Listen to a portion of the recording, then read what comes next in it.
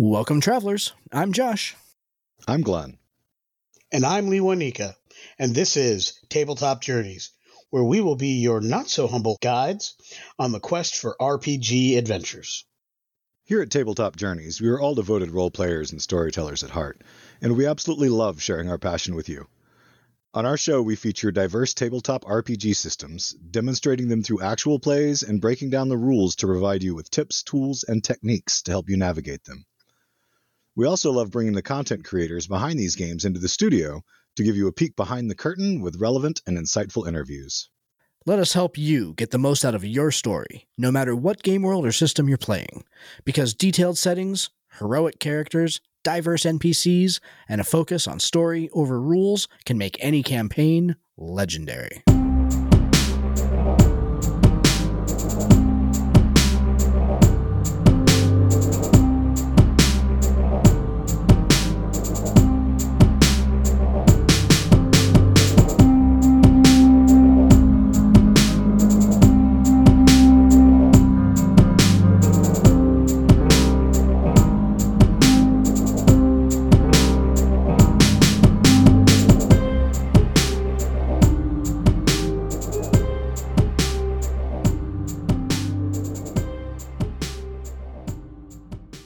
And now, a quick word from today's show sponsor.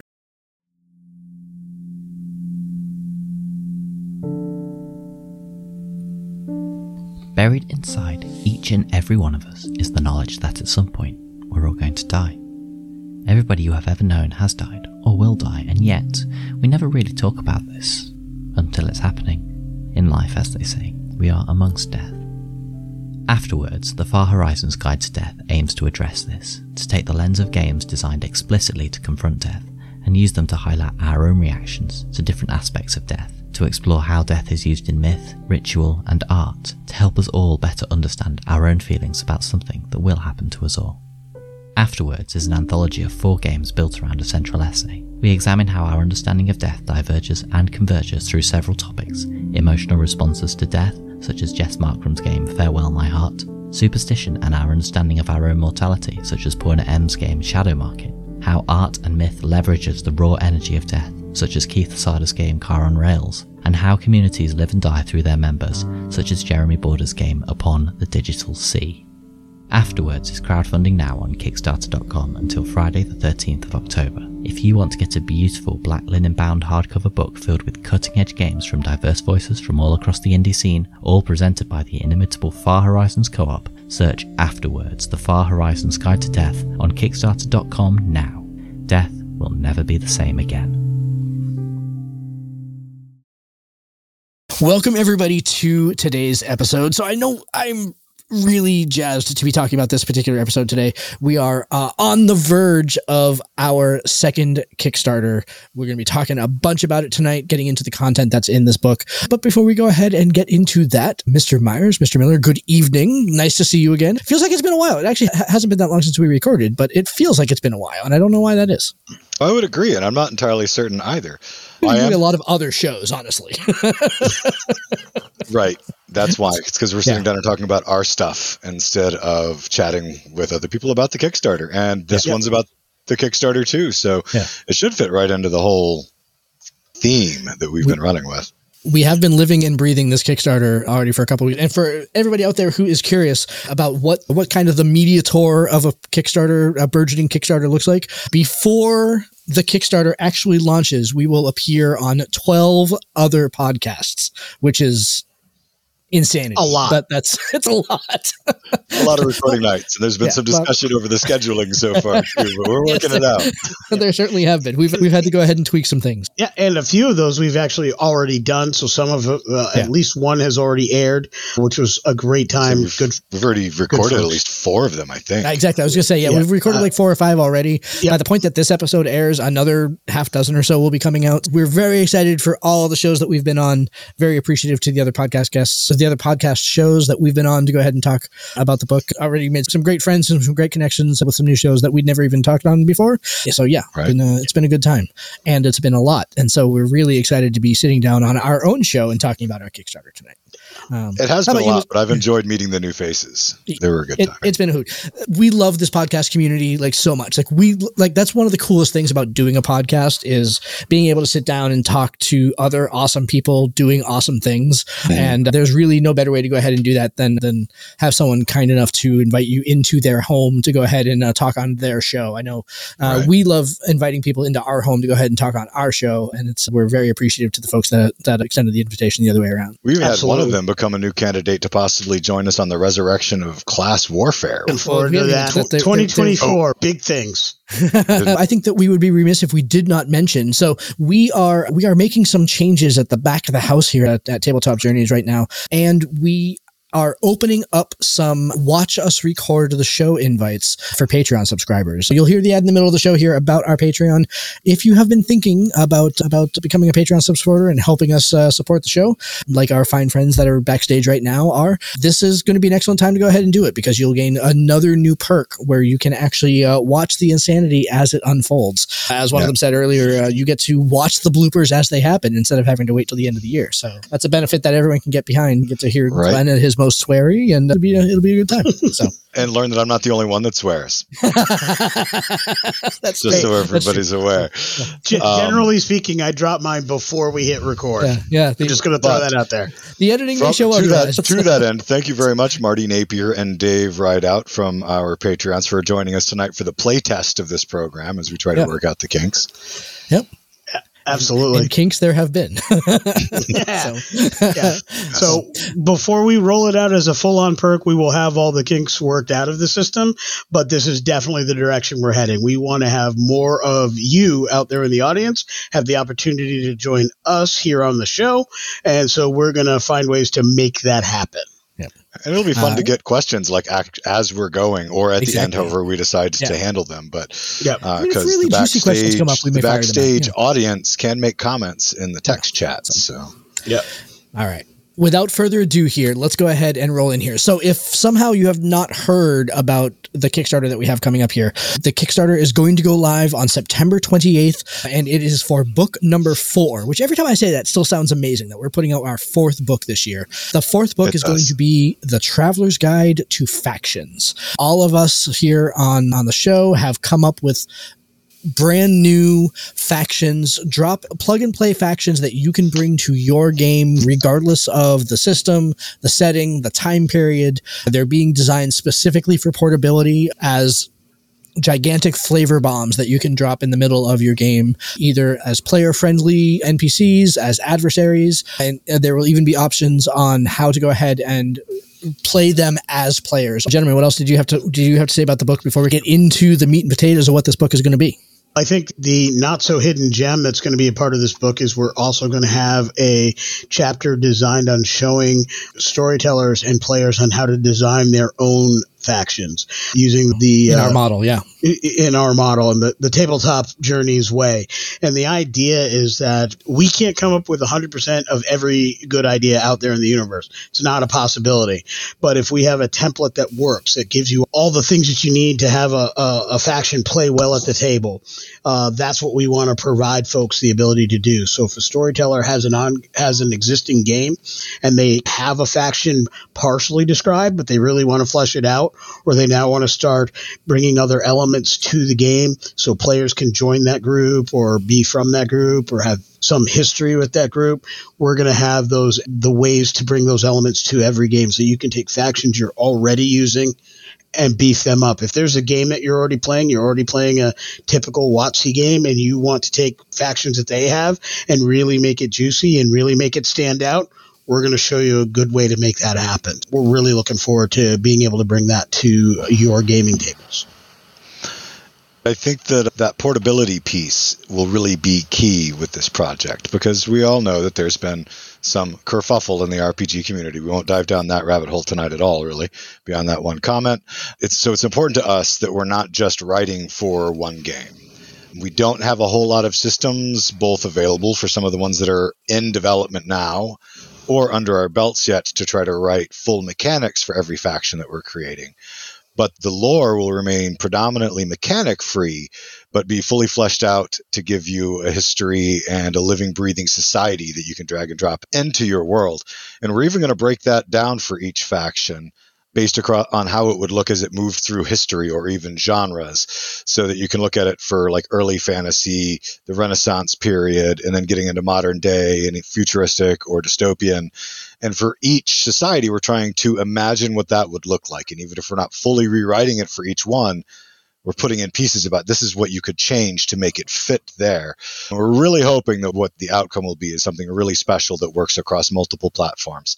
But we will still be providing you with some stats, and they will be 5e compatible because that's the main system that we have to work with at the moment, and that'll come in when we put in stat blocks for NPCs. It should be a whole lot of fun, not just for us to write, but for y'all to dig into.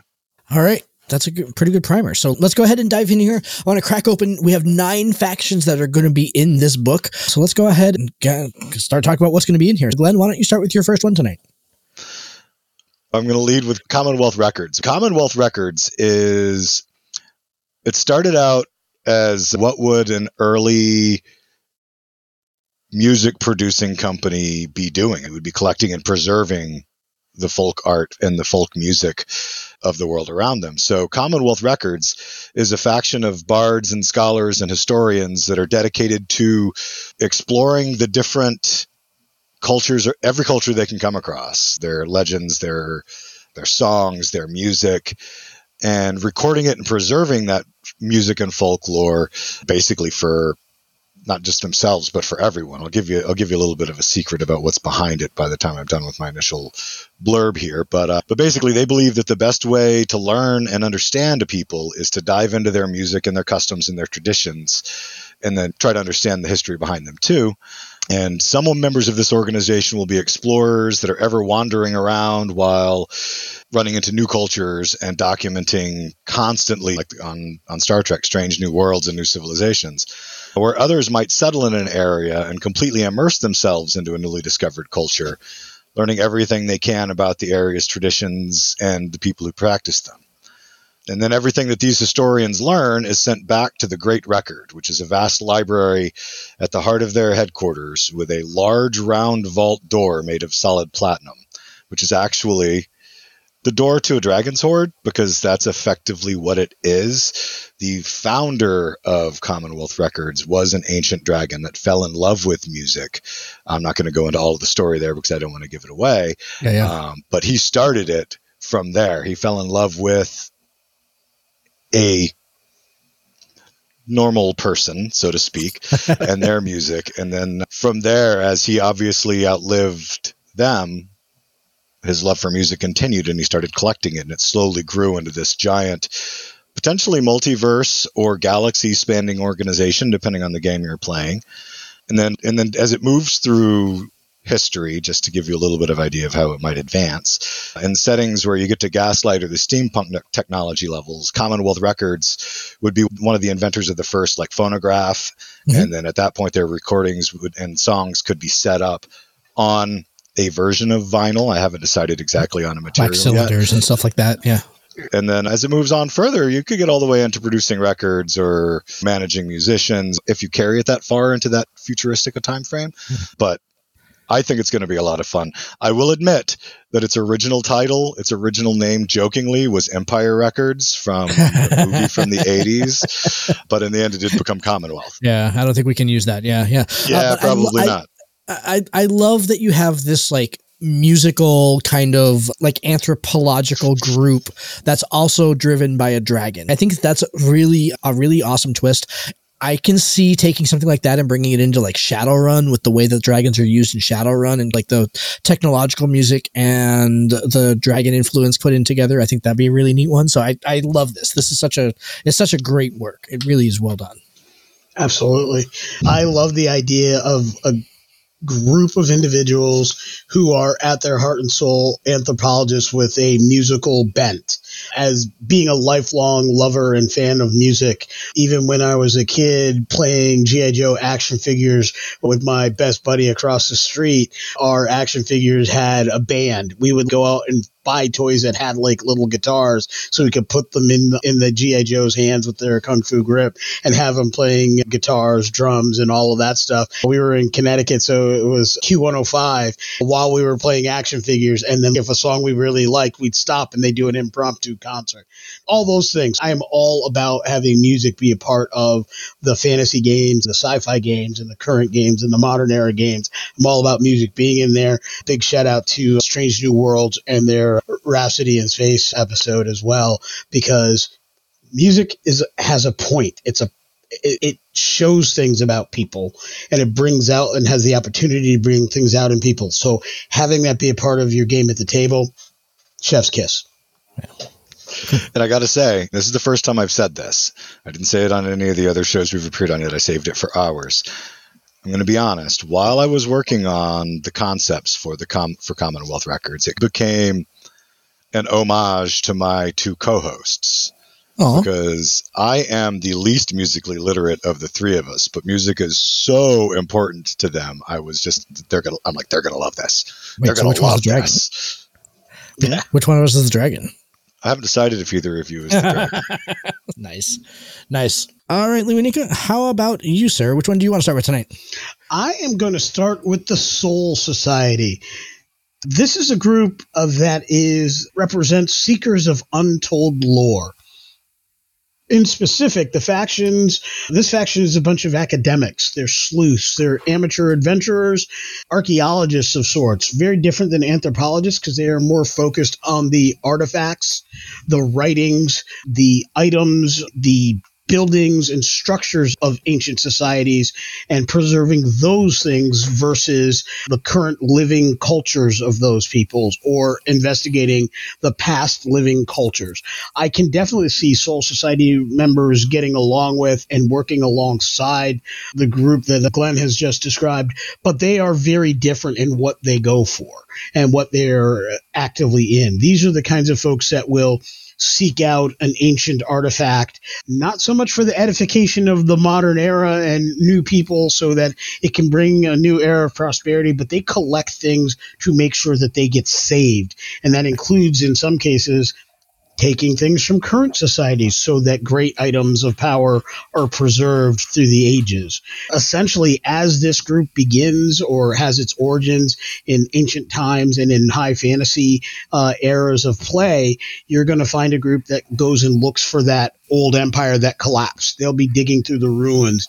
You'll find this as a group that will hire parties to clear a given ancient temple so they can later go and take its valued items or take etchings of its glyphs. They might actually be adventurers within a party of other adventurers who have their own secret agenda when they investigate an ancient area or go to some previously hidden island. Most importantly, they really represent that fine line between a group that players can be a part of or possibly a group that players could be against. Just like Indiana Jones is mostly considered a player character, Belloc is not, right? But they could both be members of a group like this, right? Because they are the archaeologists. They're both looking for the same things. They just do it in very different ways and for very different reasons. So this has a lot of great weight for storytellers that want an interesting antagonist who's not necessarily a bad guy, but certainly in opposition to their players. So the hunt them, kill them is not a valid option. However, stop them, thwart them does become a really good option. So tell me about the name of Soul Society. How does that kind of play into to what this group is trying to go ahead and do? What is it? What is the soul that they're trying to recapture? I think it's more about how they feel. They feel the soul of any great society, of any great grouping of peoples is in their artifacts. The only things that'll be left of a people when they've gone are their artifacts. It is their buildings. It is their writings. It is, in some cases, their ancient spell books or magic items. So they are here for that purpose, to basically preserve that. So they consider themselves the Soul Society because they are creating this collection of all the greats from every society, which in theory makes them the greatest society. The Soul Society makes me think of, in a modern setting, the Jeffersonian. Yep. Or that short-lived show, The Librarians, like where there's this whole other world that they're aware of. Warehouse 13. Warehouse 13, very much. Yep. Josh, what have you got coming up for us? I'm going to go ahead and start with the one that I have been living within for the last couple of weeks. That's the Ember Weavers. The Ember Weavers are that mix between super technological group and super magic. They are very much a group that represents the merging of those two things with a kind of industrial twist to them. So if you think about, like in Shadow and Bone, think about how the Grisha are monetized or industrialized on some level to go ahead and for production. Imagine that, but instead of producing kind of pure magic, they are producing automatons and things that are fueled by magic. Again, this mix between technology and magic.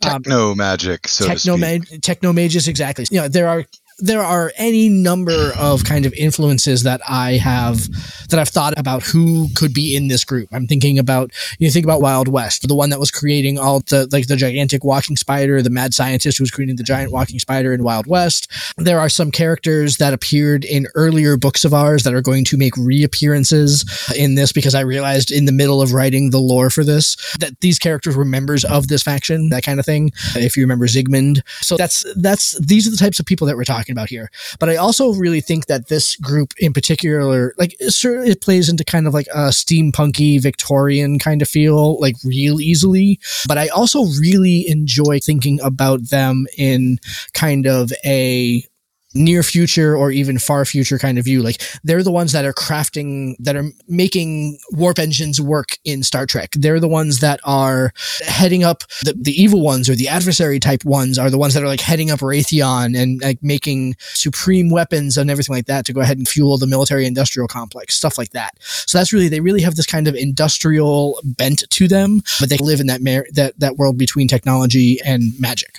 So.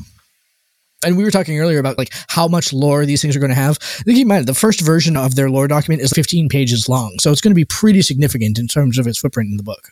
Absolutely. And I just want to mention something that one of our patrons, David, mentioned is very similar to along the lines of the Techno Mages from Babylon 5, which are among some of my favorite adjacent characters that have been in that game. I actually made a character to effectively be Galen from the follow-up series to Babylon 5, but I love the Techno Mages. We speak in the codes and all of that. Like, I can't quote that speech directly anymore. I used to be able to, but that quote that the lead Techno Mage gave Londo Malari when he said, "I will tell you your future," and then did so, perfection. Yeah. Like, I just love every element of that. Yeah. And Marty from Backstage also had thrown on that it would work great in Savage Worlds Deadlands, which I thought was fantastic, because I'm thinking Weird West, absolutely. It could be great. That would totally take it down that Wild West vibe you were mentioning. I included a bunch of quotes in the book in terms of from like pop culture about who's inspiring certain aspects of this chapter. And so the people that created the Death Star. So there's like a quote from Obi-Wan Kenobi in there, quotes from Q from James Bond films, quotes from like a quote from Terminator 2 Judgment Day, stuff like that. Things that are like influencing where, because it's all based on the quote that, like, I'm going to totally butcher it, but about how technology of a certain level is indistinguishable from magic, right? So it's based on that ideal. What if the reason why superior technology is indistinguishable from magic is because it is magical, right? There is magic fueling it. And what does the permutation look like throughout everything? I love it, and I'm here for it. I actually, in my Rifts game that Lee Winicki used to play in, built in an entire techno-magic line in the FTA from the Ashes Society, the main bad guy element, and used it against the party. They kept using the same tactics all the time. Carpet of Adhesion was a huge battlefield advantage for them. So the other side developed techno-magic boots that allowed them to walk on it. It was perfect. Yeah. Cool. All right, Glenn, I think that brings us back to you. Which one do you want to dive into next? Let's see. The Hands of Providence.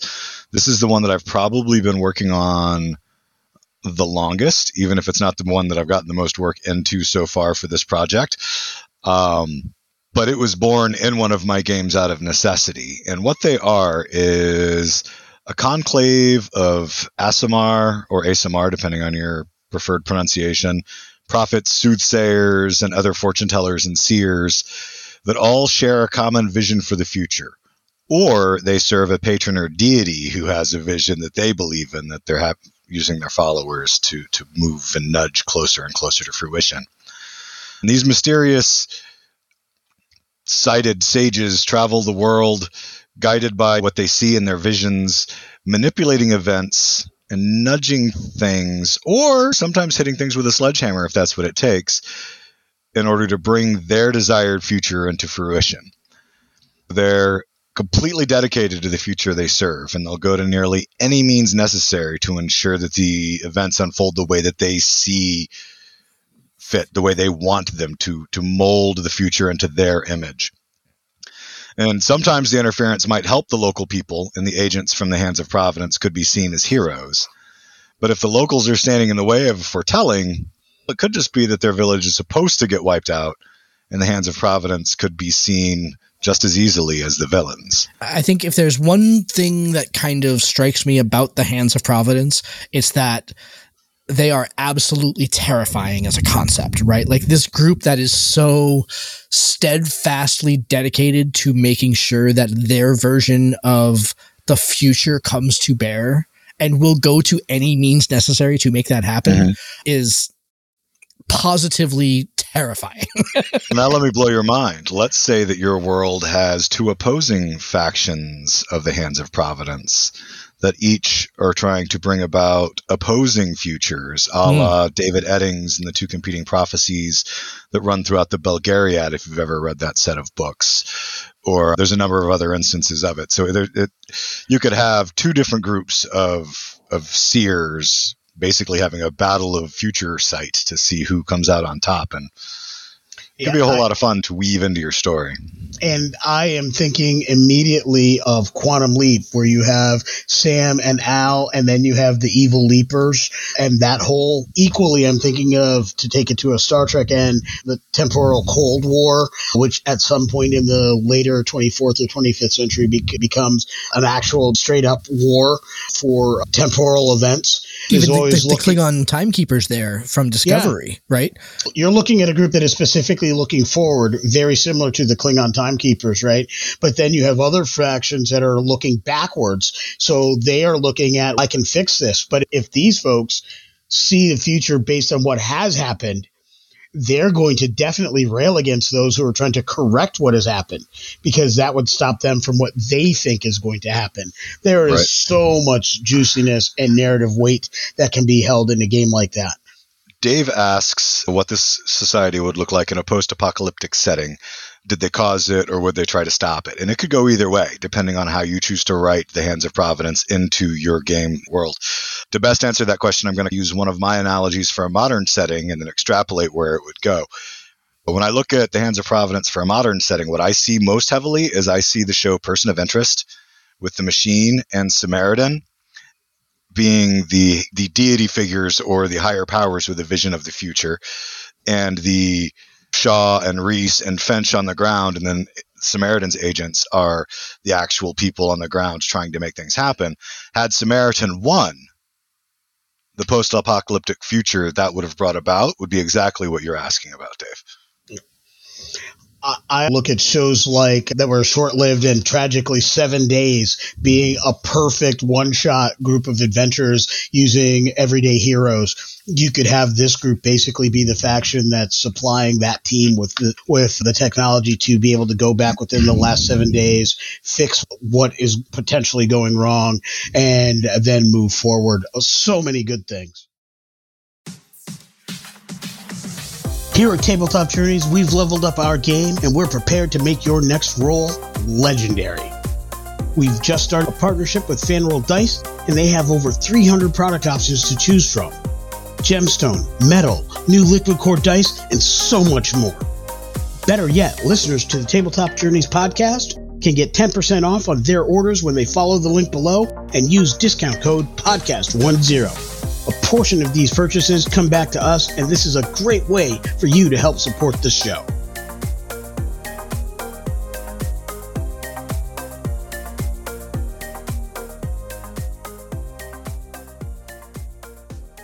All right, Lunica, which one do you want to go to next? So I'm going to take us back into my gaming past, back to one of my oldest campaigns, and back to the worlds that I created with my friends at those tables. And I'm going to read a little quote that was written for this group. As the thunder breaks over the mountains and heavy rains fall upon the valleys, when people have no one left to turn to, it is the strike of lightning that reveals those who have come to help. This is the Thundersworn. The Thundersworn is a group that was created based on basically a love of one of the greatest set of adventures that I ever had the pleasure of storytelling for at my table. It was basically a simple quest. Bad guys were going to be coming. They were going to wipe out this little town. The player characters had to either get the people out or defend the town. And on some level, that's a pretty common trope in games. I've done it in several campaigns. It seems to have always been a really good story. It brings elements of Seven Samurai to the table, where they're going there and teaching folks. It brings elements of different games I've played in. But more importantly, one of the player characters really took the time to impact the people, get to know the people, took one of the younger members of this small, relatively passive village under their wing, and basically as a priest of a deity of the storm or tempest, basically helped this town defend themselves against an onslaught. They marshaled the forces of the town, trained them over a couple of weeks, built defenses, built traps, limited the approach for the enemy, and did all these things. But when they were done, the heroes had to move on. That young child went with the heroes and followed them. So this is literally a love letter to that campaign, that player character, and basically the members of that village. As the younger people grew older, and they decided to do the same thing. They basically travel the world looking for signs that there are villages or people in need. So you can think of this in a modern era, like the A-Team. They just stroll into town. There's a big boss who's doing bad things in the town. They build a van, or they help do this to defend the town or the local diner against the bad guy. And they do this. Any of those old 80s action movies where you have a bunch of heroes defend the common folks and basically get them to stand up against their oppressors. They lend a hand, they do some of the action, but at the end of the day, it's the people who rose up and took the right stand.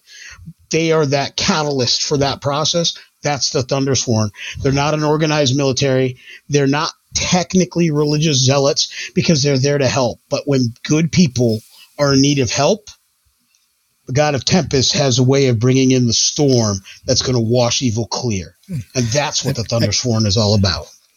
I feel a little bad that none of my factions are all about how awesome you two are. So this is a little weird. But I mean, that's such a great. What I loved most about the Thundersworn is just like how I think a lot of the other factions are very slick and urban on some level. Commonwealth Records is not necessarily as urban, but a lot of them they have this like urban feel to them. The Thundersworn do not to me. They feel like a barbarian tribe almost on some level, where it's like they're very tribal. They're very that kind of like family structure more than anything else. And I think that's a really great bit of flavor to bring in, to give some other options along with all of these other ones. Nice. That's a great vibe to pick up from it, because the character that it's based off of is Anric Hammerfist, who was a barbarian from a Viking-style barbarian community. So that you're picking up on all kinds of vibes that are right there along with the guy that started the whole thing. So that's really cool. Yeah. And I do love how, so this faction has gone through roughly 17 and a half name changes too. I really Thundersworn. I'm glad that we settled on that. We went through a lot of iterations to find the right name. I think and Thundersworn really, again, gives the gravitas that I think that we wanted for this group more than some of the other ones. So that's really cool. They were originally the Thunder People, but that just didn't have enough. There's a number of names that were not good enough. And honestly, I can literally hear these guys coming into town with the Doors playing in the background. I just do. I have actually on several occasions when I've sat down to write for this group, played Riders on the Storm on loop while I'm doing this, just so I can get that feel of the this is why they're here. Isn't that song like 50 minutes long though? Like, do you even have to play it on a loop? Is that at least 3 times? Yeah. I'm surprised that you went Riders on the Storm and not Thunderstruck. Oddly, that's their battle theme, and I did actually put Thunderstruck on a loop that went 30 minutes. I think I talked about that in our episode on music, building a soundtrack. I still have the cassette that has that because it took me forever to get that looped. I happened to be visiting in Maine shortly before that game, and he played it for me, and nice. That's awesome. That's crazy. Yeah. Excellent. Yeah. Since we've talked about so many things, I want to keep this party rolling. Josh, what do you got next for us? So I have 2 factions in this entire set. I've already talked about the Ember Weavers. My other faction that's going to be in here is exactly the opposite, where the Ember Weavers they have an independent streak and they're like single-minded, but there's like a air of competition between them all. The Order of the Ivory Compass is like some of our other ones. It's like a quasi-military organization of buccaneers and privateers and basically merchant marines. They started as a group that was meant to protect shipments and everything like that. You would bring members of the order onto your boat if you felt like your boat was in danger, if you thought that your cargo was going to be threatened, if you thought that you were going to get attacked by nefarious forces. And from the player character angle, that's very much the way that they exist still. They very much are playable on that level as accompanying and the protectors of travel and everything like that. There is a very nefarious angle to this group, however, because absolute power corrupts absolutely. And so when you get a group of people that is solely responsible for the protection of treasure and protection of those who have more than they have and everything like that, when all of a sudden they start to realize, hey, why am I protecting? Why am I not benefiting from leveraging all these skills that I have learned and all this influence that I have gained to go ahead and have my own stuff and maybe only protect my own stuff. So that's where the kind of like the piracy and buccaneer angles come from also. So they have 2 sides to them from depending on which angle you want to go at your table. But I really am enjoying kind of diving into a strongly naval faction. That's not something that I have done a lot of. Glenn, I was very much inspired by kind of the Boiling Seas stuff that we did in the last book. What kind of characters would you see in the various port towns and that kind of thing? And also the adventure that you had in the last book about the Rising Tide. Again, who were the characters that you would see in that seaside town, which was largely a lawful neutral kind of town, right? Like it had its own law and order, but it definitely had some gray to it. It wasn't quite all on the good side of the spectrum. That's how I view these guys also, where it's an order that can go both ways, can go back and forth depending on the needs at the table. The Ember Weavers are basically a good group at the end of the day, right? They have some people that have abused the resources that they've got or abused the teachings that they have. The Order of the Ivory Compass is definitely a group that has maybe forgotten its roots on some level, right? It has maybe gone a little bit further down that pathway than where its humble beginnings were. So nice. And I love it. And I do, because I submitted a smaller but similar faction, and yours covered the gambit more than mine. Mine was a very specific faction from the Boiling Seas, which is not what we want for this book. We want setting agnostic. But yes, I love it. I'm all about the nautical pirate adventures. Yeah. And I'm really looking forward to like the interactions in there. Yeah. Go ahead. I was just going to say, Dave points out from backstage that this would be a really fun kind of group to put into a game like Traveler, because you need that kind of interaction that the players can interact with, either come from or get hired by or do a job for or possibly do a job against. There's so many different ways that can go, but you need this kind of group to have that kind of work really well. I see something like this in a cyberpunk setting as well, where perhaps it's a seaport town. Maybe it's near the LA docks in a super high corporate LA kind of thing. They're trying to take care of whatever actions necessary before a group of items get on board ship to cross the ocean. Or maybe they've been hired to get on board a ship to maybe deal with that. They're the motorcycle gang protecting the convoy before it gets there, like all that sort of stuff. They definitely have nautical origins, but that doesn't mean that they have to be exclusively nautical. I think that there are a lot of ways that you can take them, and through like subtle manipulations fit them into a variety of different scenarios. But like I can see them just as easily being like the sheriff that's on the train. Like we were talking earlier about Weird West and Wild West settings. I can see them as like the sheriff that's on the train that's protecting the shipment as much as I can see the train thieves on horseback that catching up to the train to go ahead and disconnect the cars before anybody else notices that the cars are missing, that kind of thing. So yeah, absolutely. Just really good stuff. In my own home game, I have a seaport town that has a whole lot of naval activity, and I truly think that it would work very well with that group because, again, just having another faction within the town. I've got a street gang already built in that town. I have the King's Navy in that town. I have the King's Marines in that town. To have something that's not necessarily official, but not necessarily criminal, but represents the merchants and the common folk. Yeah.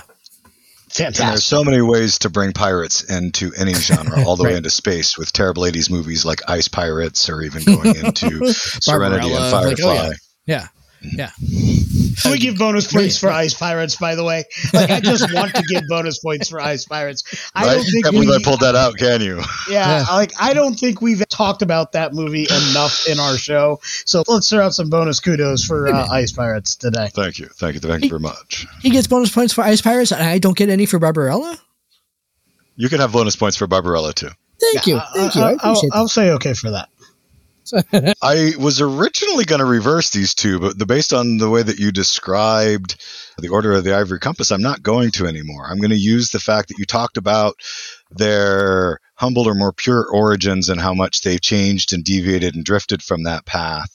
So I'm going to segue that right into the Guardians of the Grave, which has fast become one of my favorite factions to work on. I've been hip deep in this. This is the one I've been living in. And the Guardians of the Grave are a cadre of viciously dedicated undead hunters that seek out and destroy any kind of undead that exists, even those that purport to be serving good, even if it's Angel the vampire and Buffy who swears he's good, he's got a soul. They don't care. The line between life and death should never be broken, and they kill all undead.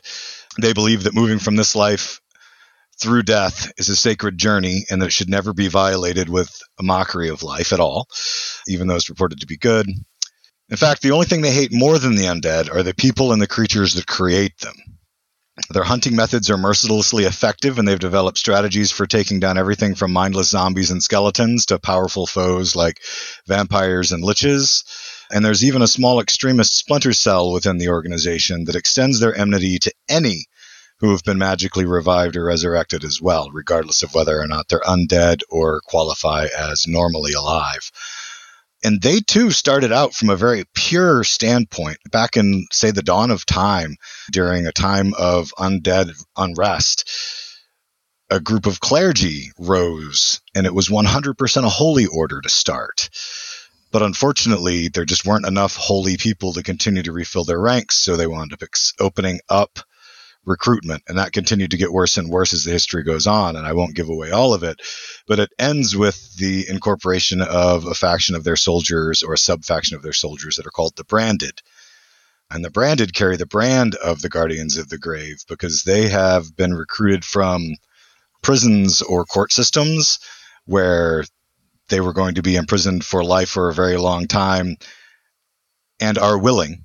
No one is allowed into the Guardians that is not willing to exchange their time for service with the Guardians, but then they're branded and remain part of the Guardians forever. It sounds so reminiscent of the Children of the Light from the Wheel of Time, and like the fervency that they hunt the Aes Sedai. I think that sort of character, we talked a lot about how these are going to have NPC kind of angles, but also player character kind of angles. I think that this is one of those that players should think really carefully about before going and picking up, because of kind of that extreme sort of position on things. And I think it's so juicy. An edgy background for a player, but you're not wrong. Totally. It's easy for this organization to cross the line in the name of good. Yeah. I'm really excited how you translate this into like future sex and stuff like that too. In fantasy, the whole undead thing is really easy to explain, but I'm really excited to see how you bring this in the future. For Firefly, which we mentioned earlier, they may not actually be undead, but the Reavers could be brought right into that. Mm-hmm. But have you ever seen the movie Priest? Yes.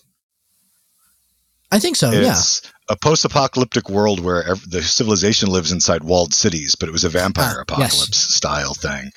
And the priests go out and fight them. The guy who plays Dr. McCoy in the new Star Trek movies plays one of them, and he actually is the one who falls and winds up being turned, but he's so badass. It was phenomenal.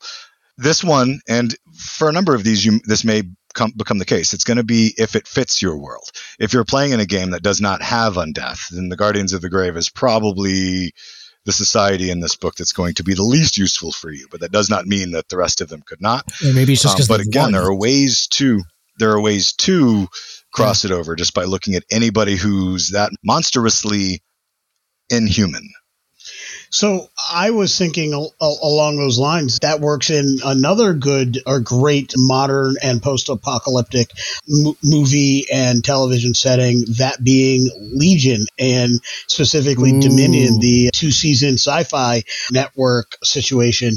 I think those would absolutely be prime for this group, as opposed to undead. Perhaps it's their way of dealing with demons, or maybe they dislike angels as well as demons, and so they are fighting both of them.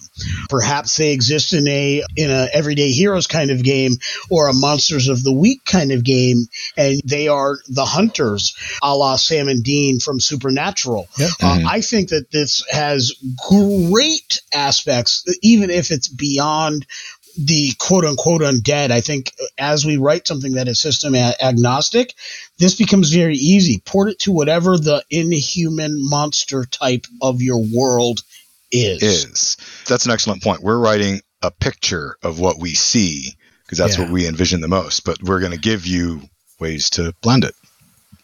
Yep. So, all right, Leonika, you got one more. What do you got? I'm going to take us to the remnants of an ancient empire.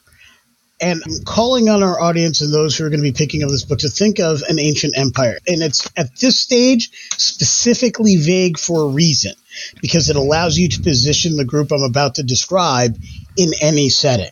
You pick what this ancient empire was. This ancient empire that had this very organized, very professional, exceptionally large, exceptionally successful army. But at the end of their days, this empire fell. It collapsed. Whatever it was, it just stopped working. And it fractured. It fractured into smaller communities, smaller kingdoms, smaller regions, fiefs, city-states, whatever your storyteller, whatever you GMs and DMs out there want it to be. This is what collapsed. But out of this very fine-tuned and specific army, one unit, which for ages untold stood out, rose to prominence and power in and of itself. They did not form a single kingdom. What they formed, a league of professional soldiers that are specifically involved in scouting, pathfinding, trailblazing, and espionage. This is the Outriders League. Their whole purpose was a squad. It was individuals in a squad or in a legion or in a company of soldiers that would then go on to take on these specific tasks. Originally, when they were first created, it was people who were conscripted to do a given task. Eventually, they became better at it, and they started recruiting people specifically to do this. And then they began training regiments that got them better and better. And before long, they became their own cadres and their own specific training mechanisms. But along the way, the leaders of these elite units, these tier 1 units, to use a more modern military term, basically started squirreling away resources and funds. As the empire became more and more decadent, they kept squirreling away more and more resources, setting themselves up to survive the end of the ancient empire. A couple hundred years after the fall of this empire, they emerge as the ones that other kingdoms and fiefdoms hire to do tasks. This is the Outriders League. They are just that. They are scouts. They are the people you hunt down. They can be bounty hunters.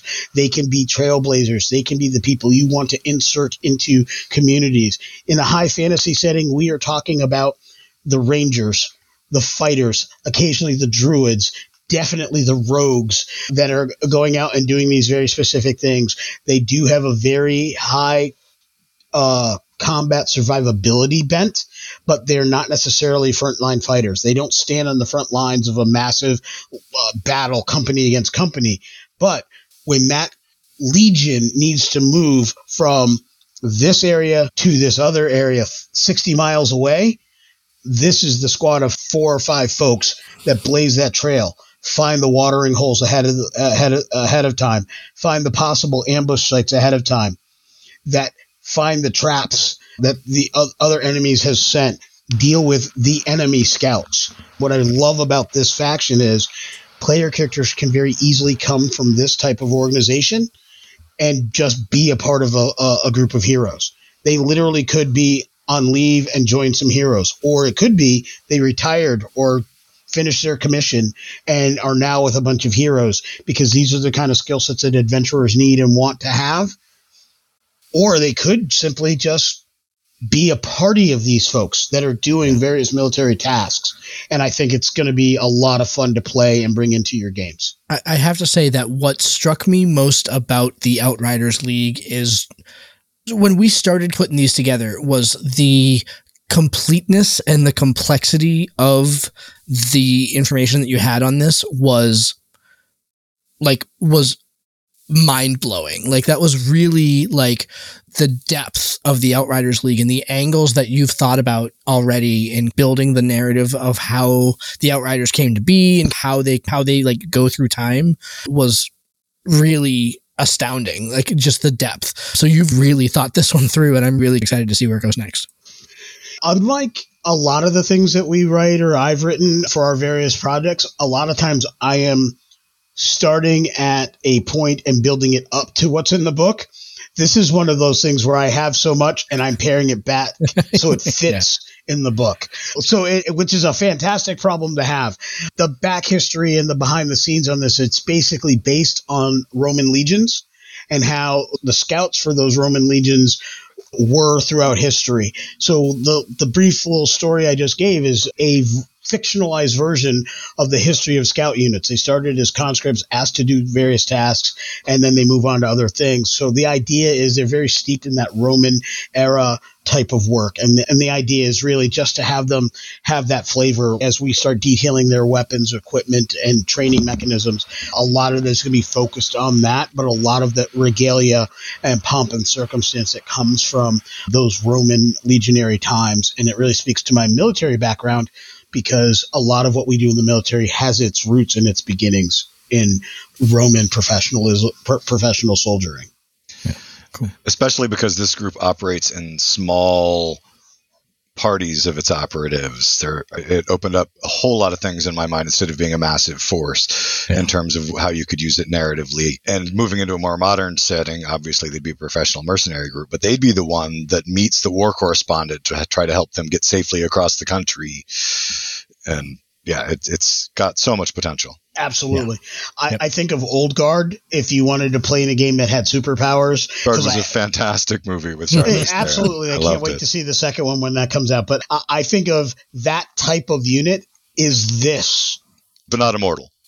But if you're playing in a game that has immortals in it, like if you wanted to use the Everyday Heroes Highlander rules, Bob's your uncle. All right, Mr. Myers, you've got the last one tonight. So what have you got? All right, let me bring us home with the Warp and Weft. You have probably my favorite, honestly, of all 9 of them. I love the creepiness, but carry on. Fantastic. Okay, so the Warp and Weft is a multiverse or galaxy or universe spanning organization of spies and fixers run by an incredibly ancient hag. And if you don't want to go with hag, because that smacks too much of 5e, it could be any form of Baba Yaga type deal maker, Ursula from The Little Mermaid, just to go in another direction. But some say that she was the first hag, and she's known only as Grand Gran. And over countless centuries and lifetimes that she's lived, Grand Gran's evolved past her malevolent nature and developed the timelessness and, if still somewhat twisted, perspective of an immortal. She values knowledge and power over everything else and sits atop of the largest pyramid scheme known to man. Most people never even know who they truly work for if they work for the Warp and the Weft. And she has turned cutting deals, blackmailing, and obtaining information into an art form. Now Grand Gran and the Warp and the Weft are the puppeteers behind 90% of the espionage organizations in the multiverse. Though, again, most have no idea who they're working for. And this one actually came from when we did back when the Ravenloft book came out, Van Richten's Guide to Ravenloft, and we did our 3 characters for it based on the lineages presented in there.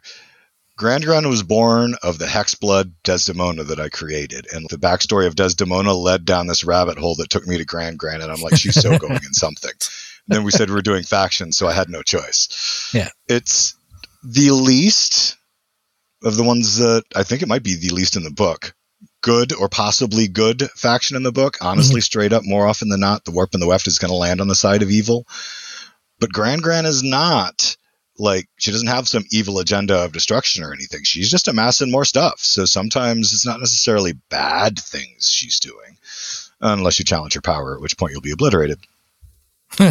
That's when you cross someone with infinite cosmic power. Yeah. Oh, it's interesting. It almost sounds like an Anne Rice character. Yeah, like I can totally see that. Kind of like the female version of Lestat, or of who was the one that when you had Queen of the Damned, like that kind of air where it's a little dark, wants to go ahead and master their stuff, but that a lot of people that are doing her work don't actually understand who they're working for. Yeah, Wolfram and Hart would be a Grand Gran organization. I really love the fact that's the kind of organization that could be there. I could see them as the secret organization in a modern era game, whether it be Monsters of the Week, Everyday Heroes, any number of modern games. I think that really fits in, though Monsters of the Week really comes to mind the most because they're just that organization that you can never really deal with. You're more dealing with the symptoms of that sickness versus that sickness itself. Yeah. You may save this one community or this one family. I think that also works if you're dealing with supernatural. Perhaps the hunters in your particular party that's their focus. Let's say Medine handle Gabriel and Michael and Lucifer and the Crossroads Demon and all that. Meanwhile, there are other bad guys that have nothing to do with that are out there harming people. So there's all these other things that need to be done. I can certainly see shadow organizations in a modern era, maybe an alien entity. Grand doesn't necessarily have to be a hag. Perhaps it's just some alien near Cthulhu-esque entity that has a more human, mortal-like form, but still has that immortal type feel and flavor. But in this super futuristic society, they're manipulating things. Wouldn't it be crazy to find out that the Tal Shiar, the Obsidian Order, and Section 31 all have various things that they're doing, but they're all collecting some secret information that's going to allow the opening of some portal. Let's bring some Cthulhu to the Alpha Quadrant or what have you. There's any number of things that you could do to bring into your game. Take it to the Star Wars universe. She could be, Grand Gran would likely be behind the organized crime lineage of the Hutts, as an example. Yep. Yeah. So much good stuff in here. The Hutts were originally like snippings of the Cthulhu's tentacles or something like that. So each Hutt is actually a descendant of an original beast of some kind. Oh, there's any number of things you could do. No, absolutely. And Hag is what came out because that's the mindset I was in when I wrote it. But you're 100% correct. Any large, immortal, and difficult to understand being could take the place. Yeah.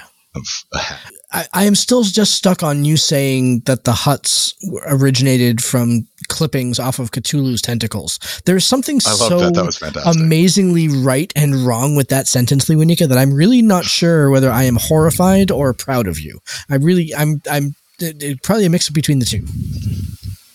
Yeah, I think that actually comes from that little video I sent you. I think it was this morning with the leech that was in somebody's No. With the little, yeah, we don't speak of the leech.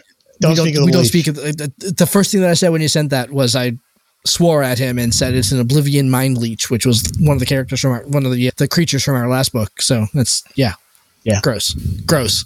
Yeah, with a I leech love the upper Oblivion nose. Mind Leech too, though. That was fantastic. Yeah. But I always think of the huts looking like little slug things, and then when you see pictures of Cthulhu or Mind Flayers or anything with those just the tip of the tentacle. The tip of the tentacle, and Bob's your uncle. You have a hut. That's so wrong. It's so sure wrong. It's not that Jabba's your uncle. You have a hut. It could be. Jabba's your uncle. All right, so.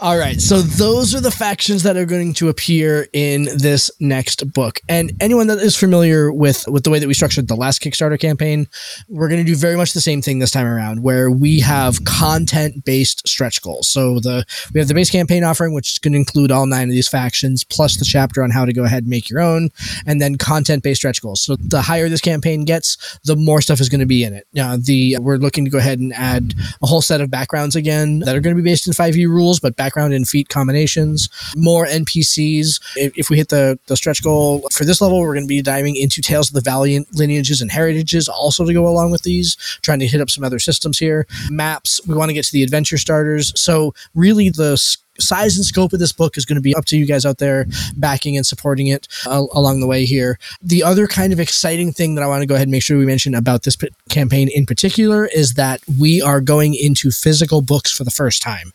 Again, this is going to be book number 4. Every book has been a digital copy. I have personally cheated on the side and made sure that I got myself a print copy of most of our books after they get done, because I like the feeling of real books. This time around, we're going to be offering a physical book tier, and that also includes retailer tiers. So talk to your friendly neighborhood game store, let them know about the campaign. If they want to get good independent content on their shelves, have them hit us up, because they can buy in bulk and get a good price for the books to go ahead, give them plenty of margin to go ahead and make money on the other side. So. I really like the retail tier option. Yeah, that was a fantastic addition. Yeah, it was a focus. Once we said we were going to do physicals, once that became on the table, it immediately became, how do we structure this so that retailers can have that on their shelves? And one of the main focuses, and I'm going to give a quick shout out here to my local store, Citadel Games, is the fact that I always had a little pang of guilt selling only digital products. Yep. And some of the things we've done, some of our earlier book projects were DM's Guild, so we had no option. There really was no other way to do it. If we're doing WotC level content, we are required to keep it in that digital space, or only these other folks can retail that. We don't have choices there. But once we were completing our last project, it dawned on me that this is a great thing that is not on the shelves of my local store. And that's not because I want to be able to brag about it, though I will. But it is more because I want to provide content for my local store to get some love. I want to show them some love. They've given me a place to game for nigh on to 40 years at this point. So I want to make sure that we show them some love and give them some of the things. And some of the things that are in this book originated in games that were played at their tables. Well, so this is a history of not only our games, but it's also a history of games we've played in our local stores. And so I wanted to be able to bring that to folks out there. We as a group wanted to make sure that local stores have an option here that's affordable and reasonable for them to do, and a way that they can feel safe getting this. And it will definitely be something they can make a little profit on. And if they want more, they can get more. They can always back multiple retail levels. If they want to get more than the amount of books that are going to be in that level, they can back it twice to get twice that many books, or 3 times or 4 times, or however many times they wish to back, to be able to cover the sales that they expect to have. But we invite them to join us and have some fun at their tables as well. And I grew up in the Citadel right there alongside you. I've been going to the Citadel since before I could drive, since I was probably 12 or 13, and it was still over in New London before it moved to Groton. And how cool will it be if they buy in at our retail tier for us to be able to walk into our game store that we grew up in and see our book on their shelf? That would be so cool. Yeah, I know. That'd be the coolest thing ever. Yeah. That's a take a selfie moment, and I'm loving this stuff. Right. All we will have arrived. Yeah. So, yeah. All right, so we have one more question from our Patreon listeners before we go ahead and close out tonight. Dave is asking, will we be including adventure hooks with the factions? So the easy answer to that question is yes, that each faction will have information on how to go ahead and plug it and drop it into your campaign in terms of what are kind of the hooks that you would need to go ahead and bring it into your local campaign, or how to go ahead and run an adventure with it. We are also hoping that if we hit the stretch goal for it, that much like our last book, we're going to have those full chapter-long adventure starters like we had in Heroic Subclasses of the Multiverse. And for folks that didn't back that book, basically what they were is that the adventure starters were a collection of 6 to 10 encounters on a particular adventure that kind of started along a particular story, and then left it with a series of questions for your storyteller to answer about what happens next after you get through those 6 to 10 adventures. So if we hit the stretch goal for it, each faction is going to have its own adventure starter. So if you are sitting at home doing the math right now, so we expect that the factions themselves there are 9 of them. They're probably going to be 10 to 12 pages a piece.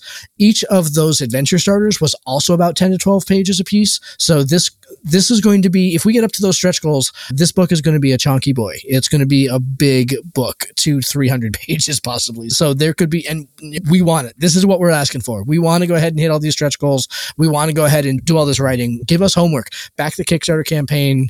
Get the big book, because you're not going to get a 300-page book for the price that we're offering it on the Kickstarter from Wizards of the Coast. I'll tell you that much. You can pay more than what we're asking for and get probably half as many pages.